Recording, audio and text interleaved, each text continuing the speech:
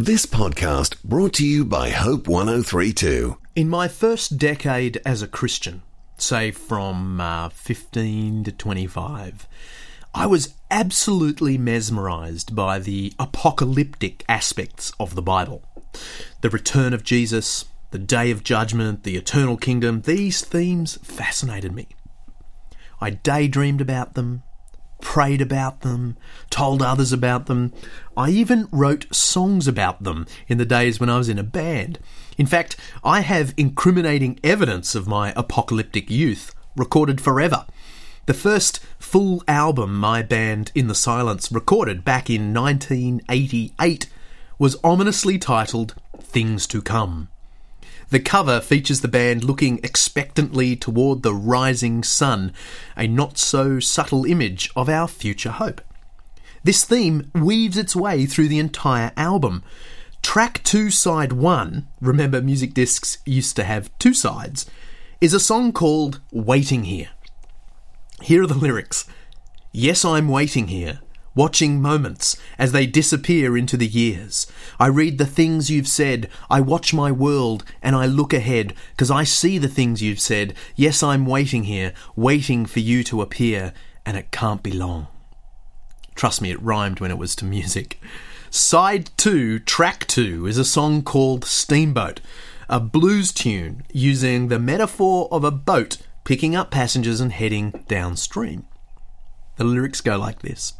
Don't know the time, don't know the place, but I see there's a river moving through this place.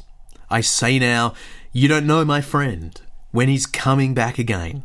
Look down the river, 'cause there's a steamboat coming. Are you going to be on it too? I look back on all this, and frankly, I'm a little embarrassed. Not just by the 1980s haircuts on the album cover and the three-chord songwriting, but by my heart-on-sleeve apocalyptic zeal as a 20-year-old songwriter. If I'm honest with you, this longing for the future seems a little foreign to me now. It's not prominent in my daily thoughts. It hasn't featured much in my preaching in recent years, and I haven't written a song on the topic for more than a decade. Eschatology, the Greek for last things, was once front and centre for me. Now it's neatly packed away somewhere in my mind's theological subdirectory. I'll talk later on why I think this is. For now, I just want to say that despite the silly speculations and potential extremes associated with an apocalyptic outlook, I suspect my youthful longing for Christ's return and for God's eternal kingdom was not too far from the biblical viewpoint after all. And so the series of reflections we start today will no doubt challenge me as much as you. As we look at what the Bible says about the things to come, I expect many of us will be both disturbed and comforted, both humbled and, I hope, thrilled. My aim today is very basic. I want to underline the fact that Christian hope, by which I mean eager expectation of God's promised future, is at the core of biblical faith. In fact, the simple point I want to make is that Christianity has precisely three dimensions, and that without the dimension of eager expectation, of hope, our Christian lives are going to be two-dimensional, flat, a mere shadow of the biblical reality. The Apostle Paul put these three dimensions together in the famous passage at the end of 1 Corinthians chapter 13, verse 13. Now these three remain: faith, hope, and love. But the greatest of these is love. The reference to love, of course, recalls the central ethical command of Jesus, to love your neighbour as yourself. Faith refers to our trust in God's mercy guaranteed in Christ. And I think it's fair to say that these two dimensions of Christian life receive most of the attention today, though we often reverse the relative importance as if Paul actually said the greatest of these is faith, when he said the greatest of these is love. Anyway, leaving that aside, I want us to notice that Paul places hope, eager expectation of God's promised future, right alongside faith and love. This is the triumvirate of the Christian life, if I can put it like that. These are the three dimensions that give our lives their proper biblical shape. And if we lack one or other of these, we're in danger of becoming a distorted image of a follower of Christ. Now, let me assure you, these three words were not just pulled out of a hat for the particular benefit of the Corinthians.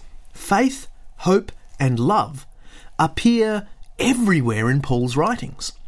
A few years earlier, he wrote to his beloved Thessalonians in 1 Thessalonians 1, verse 2, "We continually remember before our God and Father your work produced by faith, your labour prompted by love, and your endurance inspired by hope in our Lord Jesus Christ." He can't finish this letter without pretty much repeating himself. 1 Thessalonians 5, 8-9. "Let us be self-controlled, putting on faith and love as a breastplate, and the hope of salvation as a helmet." 10 years later, Paul opened his letter to the church at Colossae in this way, Colossians 1, 3-5. "We have heard of your faith in Christ Jesus, and of the love you have for all the saints, the faith and love that spring from the hope that is stored up for you in heaven." Nor is this just a Pauline thing. The Apostle Peter concludes his great hope passage, 1 Peter 1, verses 1-22, with the same three dimensions of the Christian life. Let me read verses 21 and 22. "Through him," that's Christ, "you believe in God, who raised him from the dead and glorified him, and so your faith and hope are in God. Now that you have purified yourselves by obeying the truth, so that you have a sincere love for your brothers, love one another deeply from the heart." Faith, hope, and love are what you might call the deep structure of authentic Christianity. It's probably true to say that the entire New Testament operates on these three axes. Pick up any chapter of the New Testament, and it will be about either faith, or love, or hope, and often all three together. I guess the question from all of this is to ask ourselves, does hope have its rightful place in our Christian lives, right up there with faith and love? Well, this is the theme I want to explore in this series, Things to Come. Thanks for listening. Start your day with life words. Subscribe to Hope 1032's free daily email devotional at hope1032.com.au.